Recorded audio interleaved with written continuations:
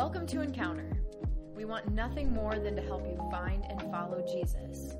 If you're a college student in Central Illinois, head to isuencounter.org or download our student app to learn about all that's happening here. Thanks for listening.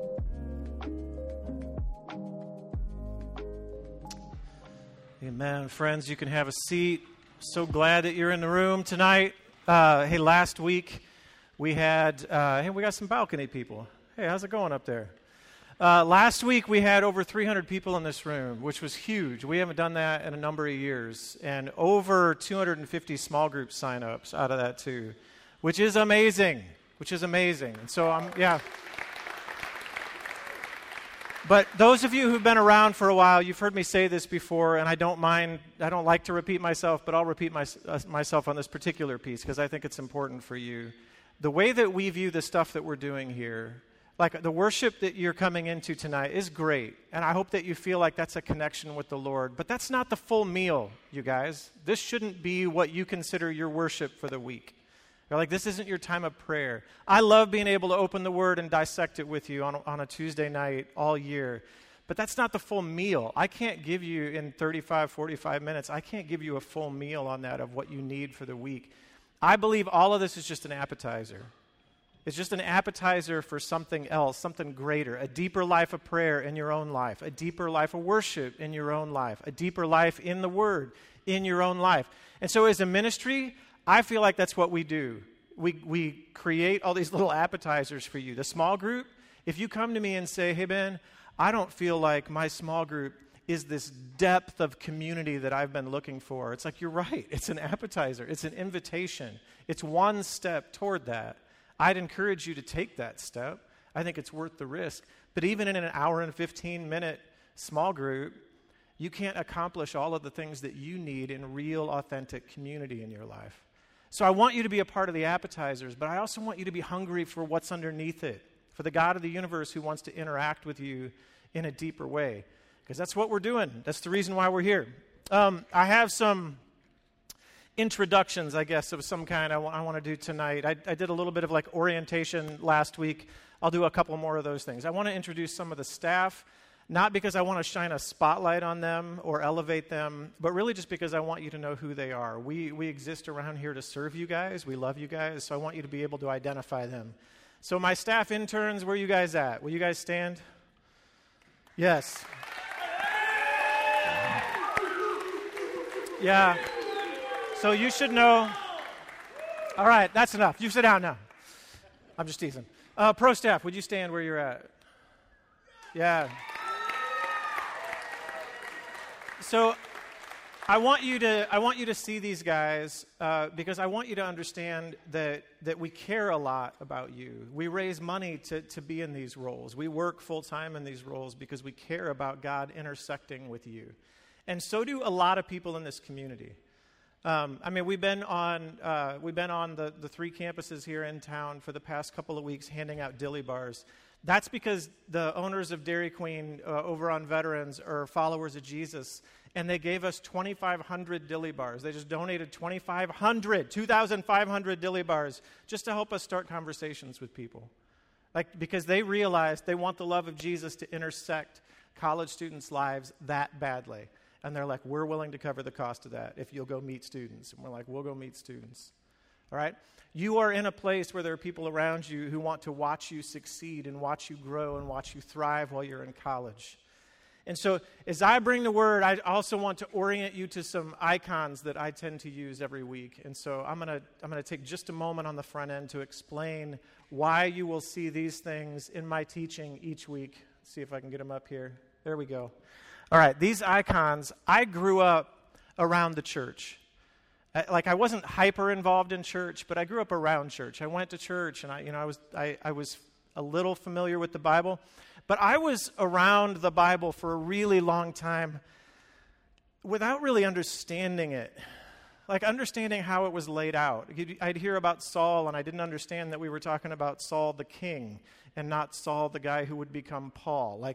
And maybe some of you are in the same boat where you're like, I didn't grow up around that. I don't know a lot of those names or people or places or timelines, for crying out loud, because they're all over the place.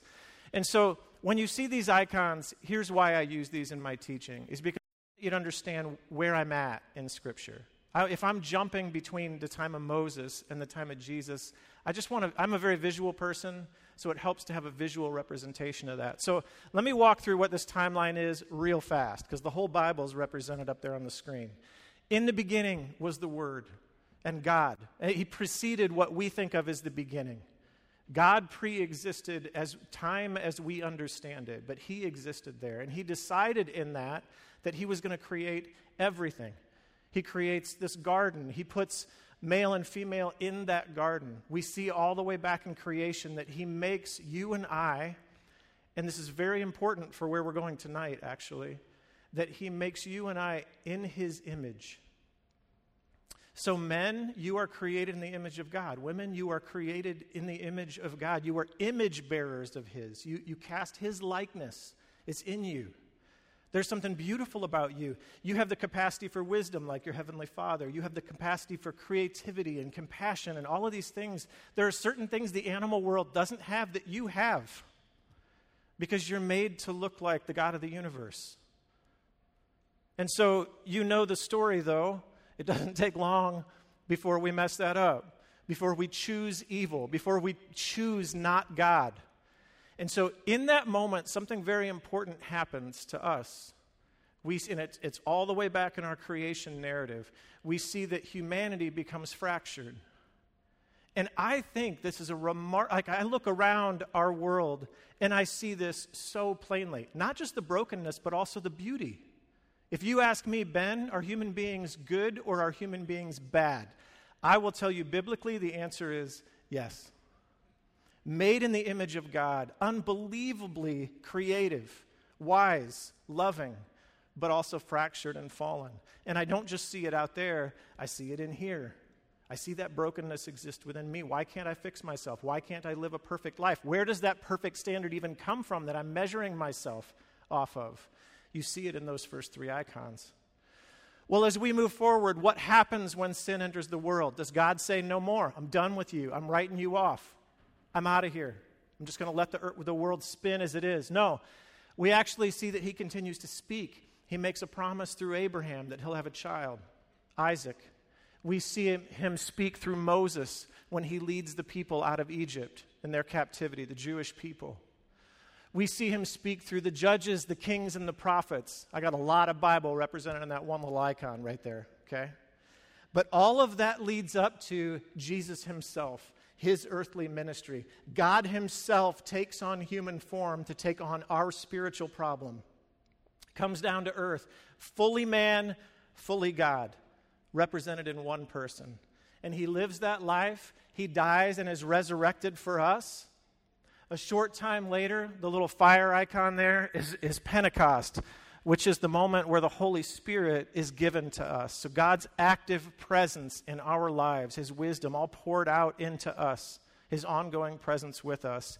And then, my friends, that ushers in this time, what we would call the age of the church, where Jesus says, I want you to go, I want you to baptize, and I want you to tell my story. I want other people to know about my love for them.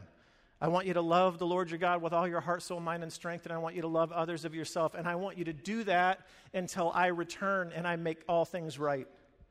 And we have a picture of heaven, a new earth, a new heaven, all things remade. And if you'll notice, the end looks very much like the beginning of our story, when God redeems and restores everything and uses his people to do it. We become part of that restoration process, at least in part, and then he finishes it in full. It's this beautiful story laid out in Scripture. And so when I jump around to different places, if I'm going back and talking about Moses, or if I'm going back and talking about the fall, or if the Hebrews author is making reference there, you'll see those icons lit up this year, just as a way to show you where we're at in Scripture. Okay? So, there's the end of my orientation for tonight. Okay? On to what I really, really want to talk about, because I'm super excited about it. My sermon tonight's entitled Awkward Dinner Party. Okay? And it's about this very specific moment that happens to Jesus. Luke, who's a doctor who meticulously records his gospel, tells us about this story that happens with Jesus. in Luke 7 that we're going to look at. And so I was been thinking all week, last week as I was prepping for this, about all the different cultural rules and stuff that go along with food. And I don't know if you've traveled to other countries, but different cultures have different rules. And so some cultures, for example, if you finish your plate clean, like if you're at somebody's house and you clean all the food off your plate, you eat the last bite, someone will immediately come by and dump more food on your plate. Because that is a cultural sign to them that you need more food. You should leave a tiny morsel on your plate. If you're like, I'm done, I don't want any more food, then there should be a tiny little bit of food left on your plate. Otherwise, you're getting more, okay?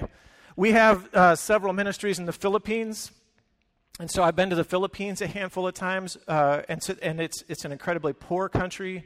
There's still poverty there, but poverty's been there for a very long time. And so food is scarce, and you do not waste it.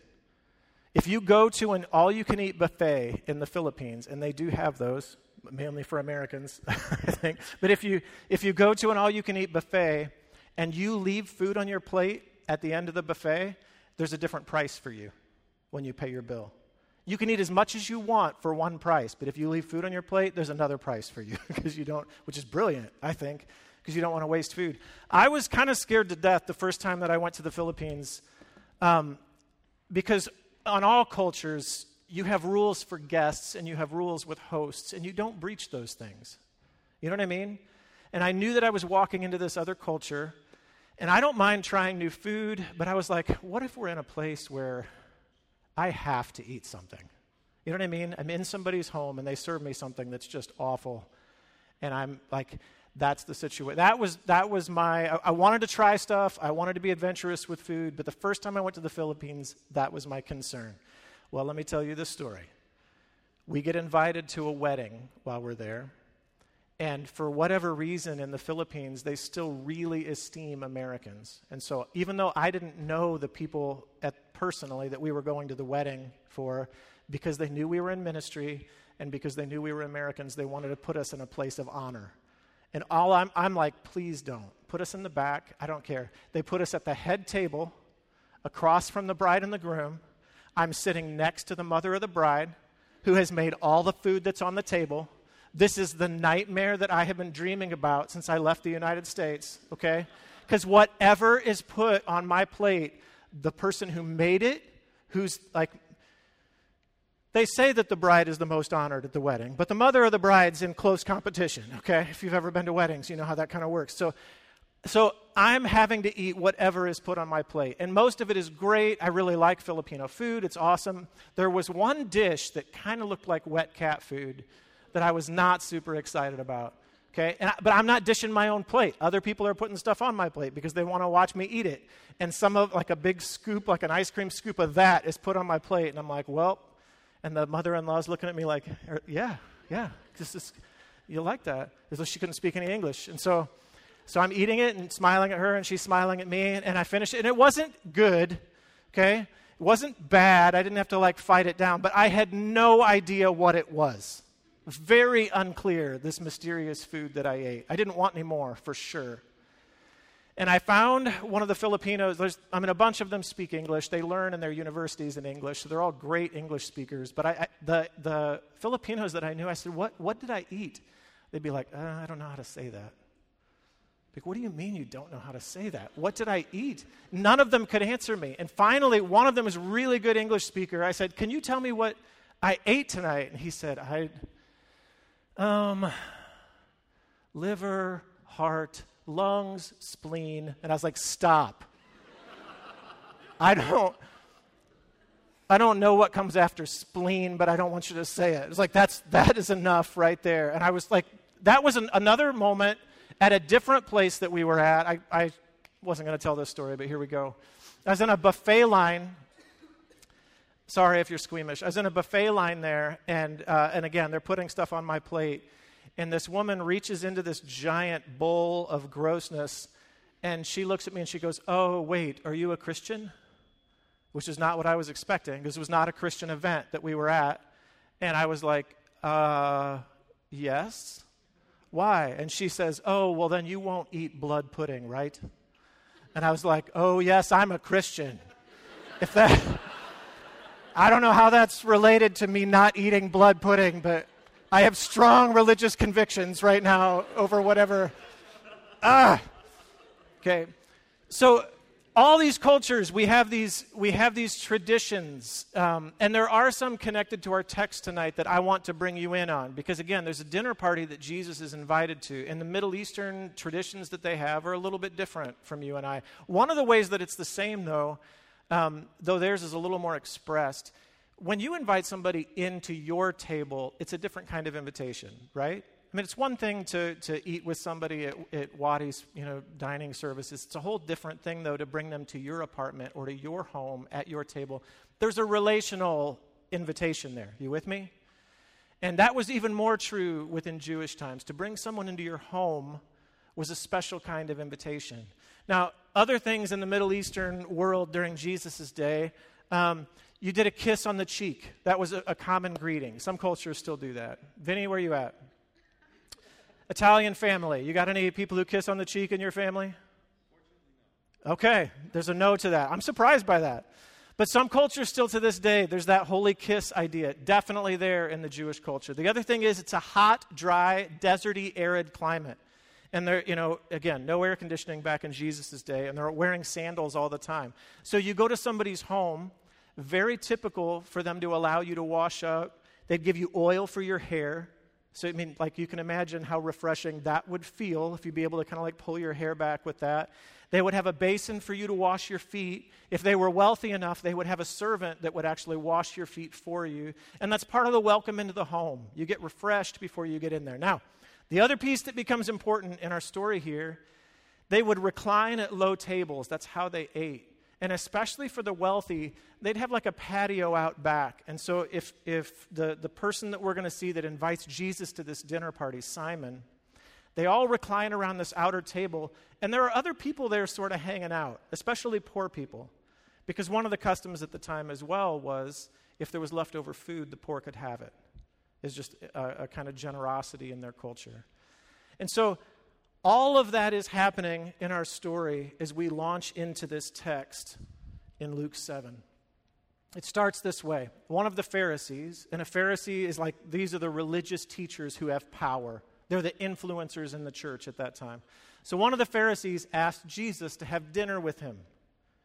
Remember what I said? That's a personal invitation. There's a relationship attached to that.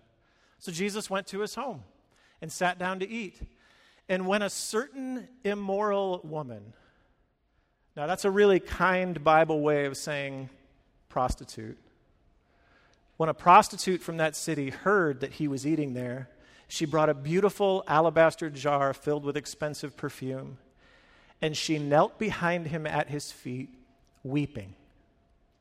You got that image in your mind of what's happening over dinner right now? Her tears fell on his feet, and she wiped them off with her hair, and then she kept kissing his feet and putting perfume on them. When the Pharisee who had invited him, that's Simon, saw this, he said to himself, if this man were a prophet, he would know what kind of woman is touching him. She's a sinner. And Jesus answered his thoughts. Pretty cool little miracle stuck in right there, right? Simon has said none of this out loud, but Jesus responds to his thoughts. Simon, he said to the Pharisee, I have something to say to you. Go ahead, teacher, Simon replied. Now, just a little tiny note about this phrase right here. Not relational. There have been multiple moments in the book of Luke already where people approach Jesus and they use a little more endearing terms like Lord, terms that imply authority. Simon doesn't use those words. Say it, teacher, Simon replies.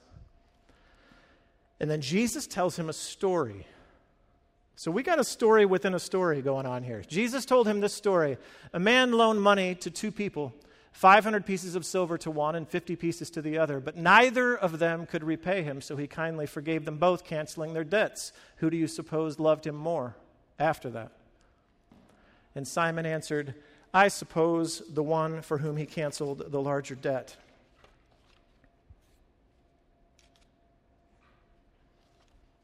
That's right, Jesus said. And then he turned to the woman and said to Simon, look at this woman kneeling here. When I entered your home, you didn't offer me water to wash the dust from my feet, but she's washed them with her tears and wiped them with her hair. You didn't greet me with a kiss, but from the time I first came in, she's not stopped kissing my feet. You neglected the courtesy of olive oil to anoint my head, but she has anointed my feet with rare perfume. I tell you, her sins, and they are many, have been forgiven. So she has shown me much love, but a person who is forgiven little shows only little love. And then Jesus said to the woman, your sins are forgiven. The men at the table said among themselves, who is this man that he goes around forgiving sins? And Jesus said to the woman, your faith has saved you. Go in peace. All right, crazy, crazy story. I want you to understand, first of all, the story within the story that Jesus tells. I ran the math on this, okay? He's talking about two people who owed debts. One of them's a huge debt, one of them's a small debt. A denarii in this story is worth a day's wage. So one person is given $125,000. That's McLean County math, according to what people make today. One person is given $125,000. The other person is given $12,500. Both of them are checks I would like to have, okay? Right? Those are both decent amounts of money. So Jesus puts that out there and says, they both owe that much money. Both of their debts are canceled. Which will love them more for doing that? And Simon rightly responds, the one with the bigger debt canceled. Yeah. Now put yourself in the story for just a minute with me, because I need you to understand the social awkwardness of what is happening here. If you ask me out for lunch, and we go to the Rock, Uptown Normal, and we're sitting outside on one of those cafe things, and you and I are having a conversation just like normal, and a woman who pretty much looks like a prostitute comes up weeping, drying her tears off on my feet with her hair, and just stays there over and over again. And I don't acknowledge this. I act like this is just every Tuesday that has ever happened with you. Weird, yeah? It's weird. What she is doing, like, wouldn't be quite as socially unacceptable as that happening at the Rock in Uptown, because I'm not claiming to be the God of the universe, and it's not exactly the same thing that we're talking about here, but the social awkwardness is absolutely there. She is taking a huge risk. She's doing something that isn't the social norm, throwing herself at the feet of Jesus, and bawling her eyes out there. Now, why does Jesus go out of his way to tell this story to Simon? Because it sort of feels like we got three different things that are happening here all at the same time.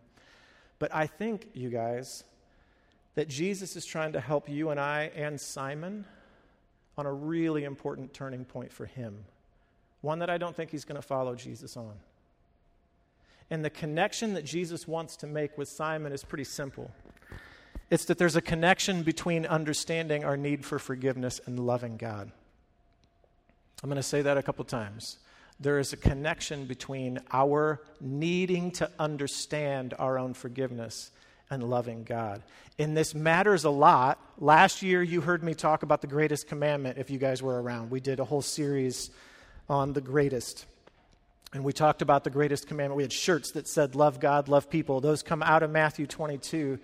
That's the verse right there. It's basically just Jesus reaffirming that our greatest commandment is to love God with our heart, soul, mind, and strength. That is the thing that you were put on this earth to do. And he attaches to that loving your neighbor as yourself. And the reason why I put that on the screen is that you can't do that without understanding your need for forgiveness. Jesus is connecting this idea that if you don't get the fact that you need God's help, that you need to know that you are loved, that you need to know that you are seen, that you need to know that you are forgiven. These are needs that are baked into your soul. You can cover them over with other stuff. They'll still be there and they will resurface another day.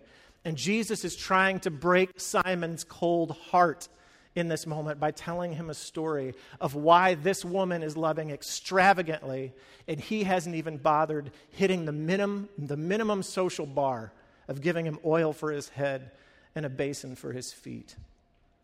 Why does Simon love so little? Because he doesn't believe he needs forgiveness at all. He's sitting in front of the God of the universe who can meet the aching need in his chest, and he's not even bothering to ask or notice. There is a connection between understanding our need for forgiveness and loving God. I know that most of the people that I talk to when we talk about Scripture memory say that they are very bad at memorizing Scripture because their memories are bad. But tonight, I'm going to give you a verse that you are going to know by the time you walk out of here. You ready?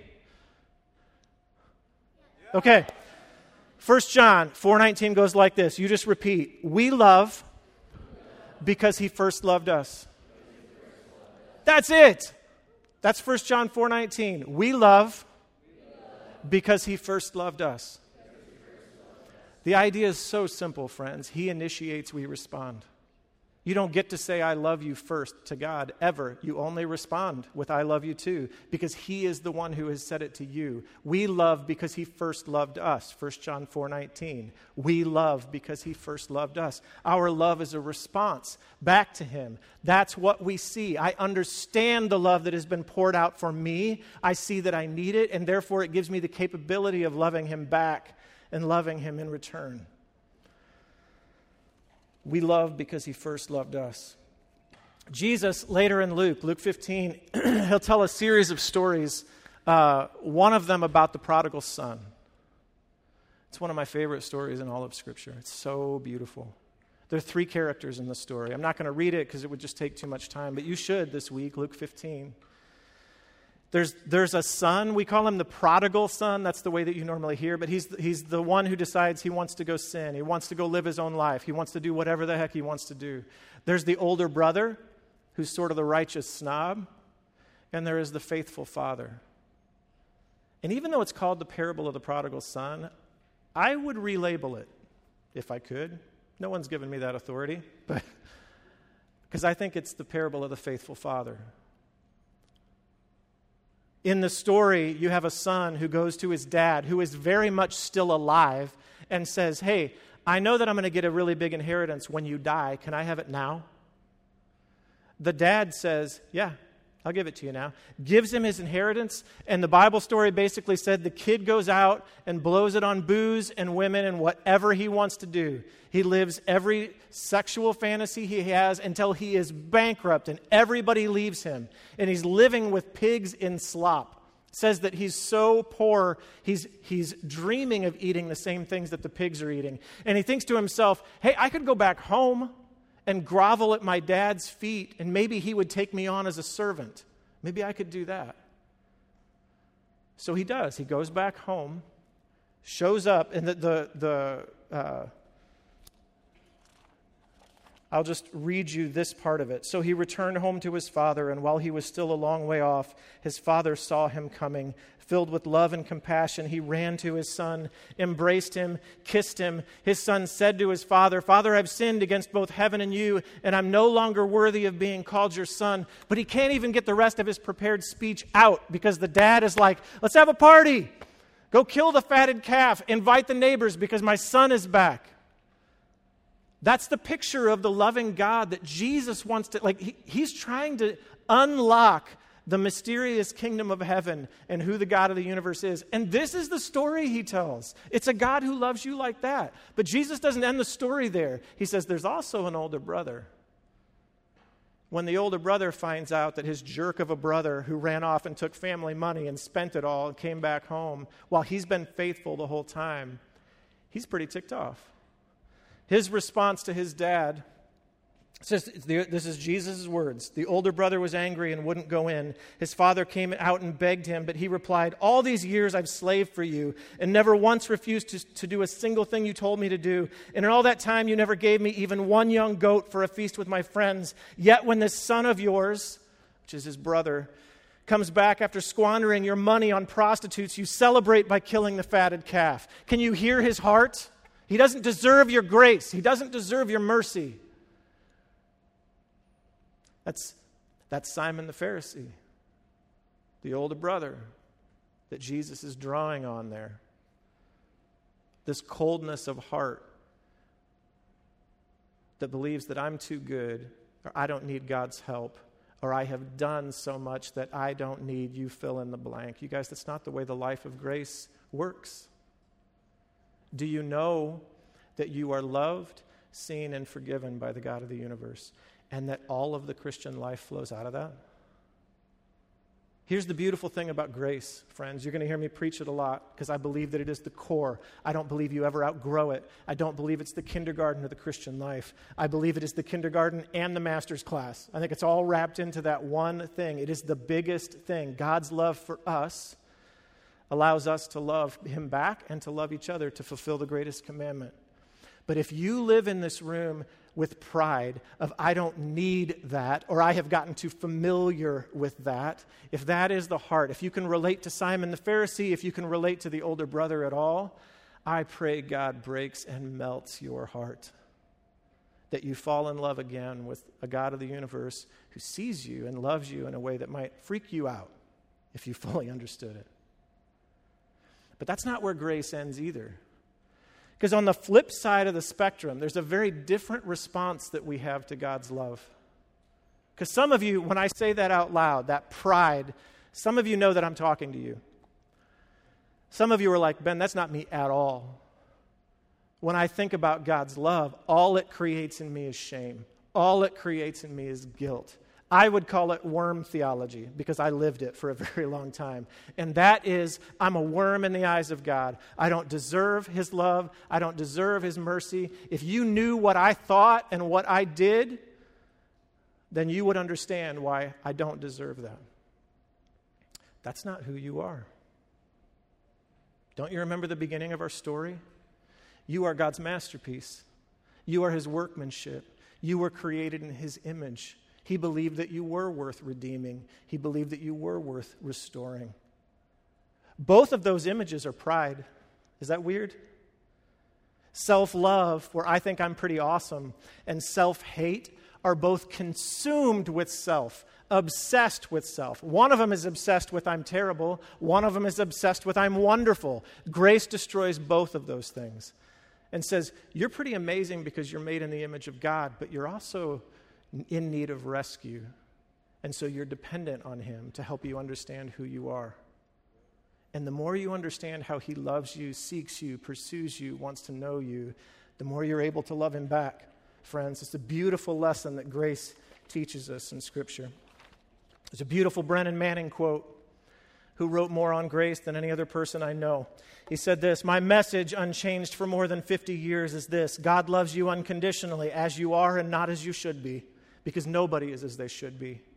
It is the message of grace, a grace that pays the eager beaver who works all day long the same wages as the grinning drunk who shows up at 10 till 5. A grace that hikes up the robe and runs breakneck toward the prodigal, reeking of sin, and wraps him up and decides to throw a party. No ifs, ands, or buts. This grace is indiscriminate compassion. It works without asking anything of us. Grace is sufficient, even though we huff and puff with all our might to try to find something or someone it cannot cover. Grace is enough. Jesus is enough.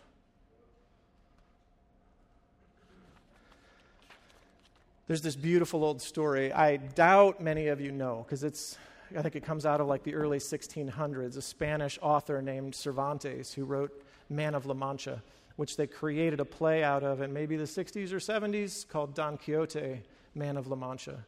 And it tells the story of this insane guy, literally, this guy who's kind of lost his grip on reality. He's a Spaniard who believes that he's a knight. He calls himself a knight errant, and he believes that he's on a quest, but even he isn't quite sure what the quest is for.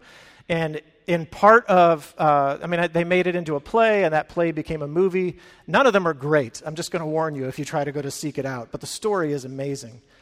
But, for example, he believes in one scene that these windmills are actually giant real monsters. And so he rides up with his sword and is attacking these windmills because they believe that they're the monsters that are keeping him from his quest. And so his grip on reality is just slightly off, okay?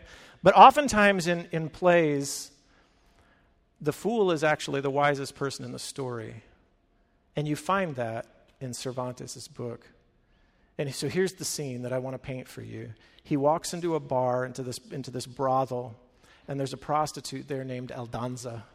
And in Cervantes' original book, she is not pretty. She's pretty, like, kind of ugly, kind of masculine, and has been used and takes a great deal of pride in the fact that she is in control of being used for her body, and hates him and everyone else.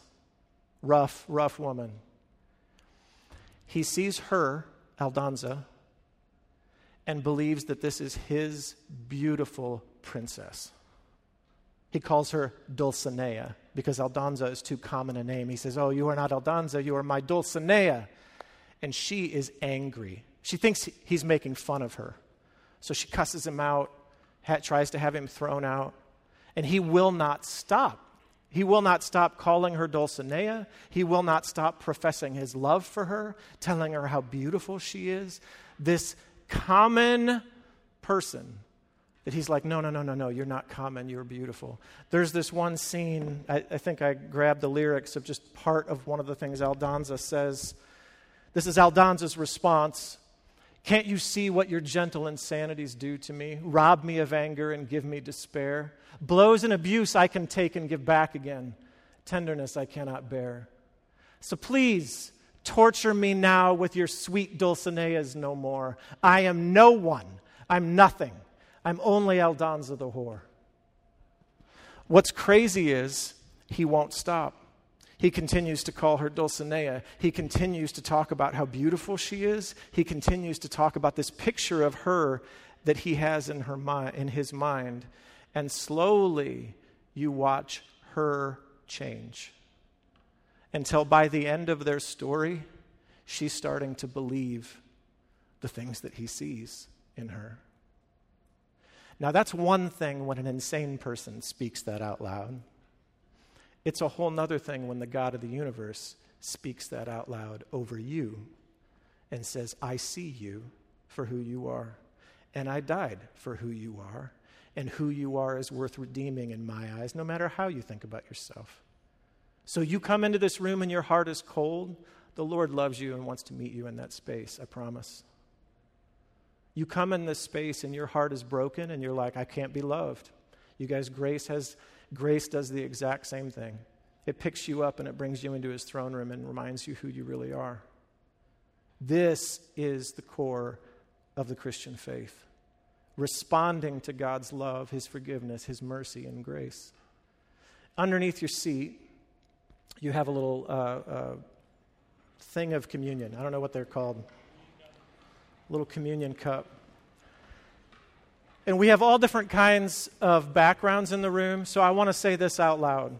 Because some traditions, it's a little bit weird to just take communion with a group of people when you're not in your home church. And if that makes you uncomfortable at all, feel free to not take. This is an optional response that you are allowed to take or not take as you see fit tonight. But I want to talk about what communion is. Communion is simply a reminder of God's love and care and concern to come after you.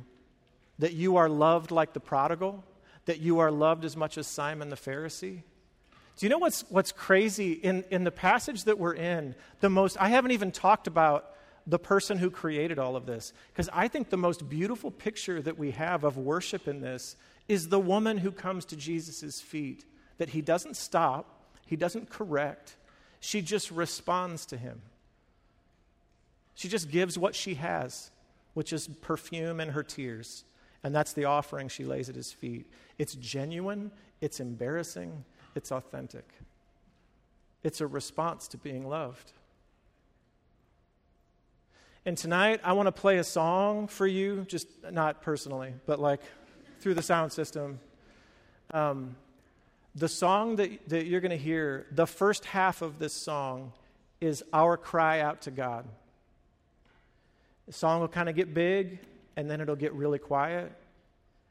And then the song changes in that moment to God speaking out over us, his truth over us. And so if you're comfortable during that second part where God sings back out over us, I would love for you to take communion as a response during that time. And again, if that's weird for you, feel free to not take. But just as a reminder that you're loved so much that he's willing to sacrifice for you. And let those words wash over you. Again, half the song is our cry out to the Lord, and then his cry out over us. Let me pray and we'll start that. Father, thank you for your love. We love because you first loved us. That's it. It is a response. The only way we can fulfill the greatest commandment is to know our need for forgiveness from you. And so in a new school year, I pray that you'd help us to start right, to start a foundation in grace. I pray for those whose hearts are cold tonight that need broken back open. Jesus, you'd meet us in that space. I pray for those who are tender and walk in with a great deal of self-hatred and shame or guilt, that you'd break that apart too, Christ. Your love and your grace and your mercy would win tonight.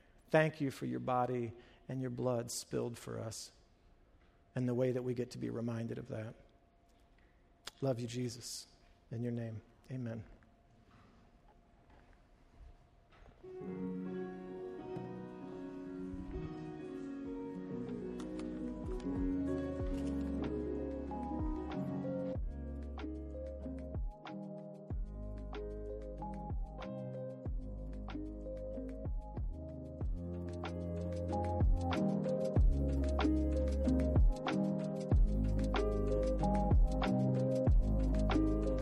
Thanks for listening.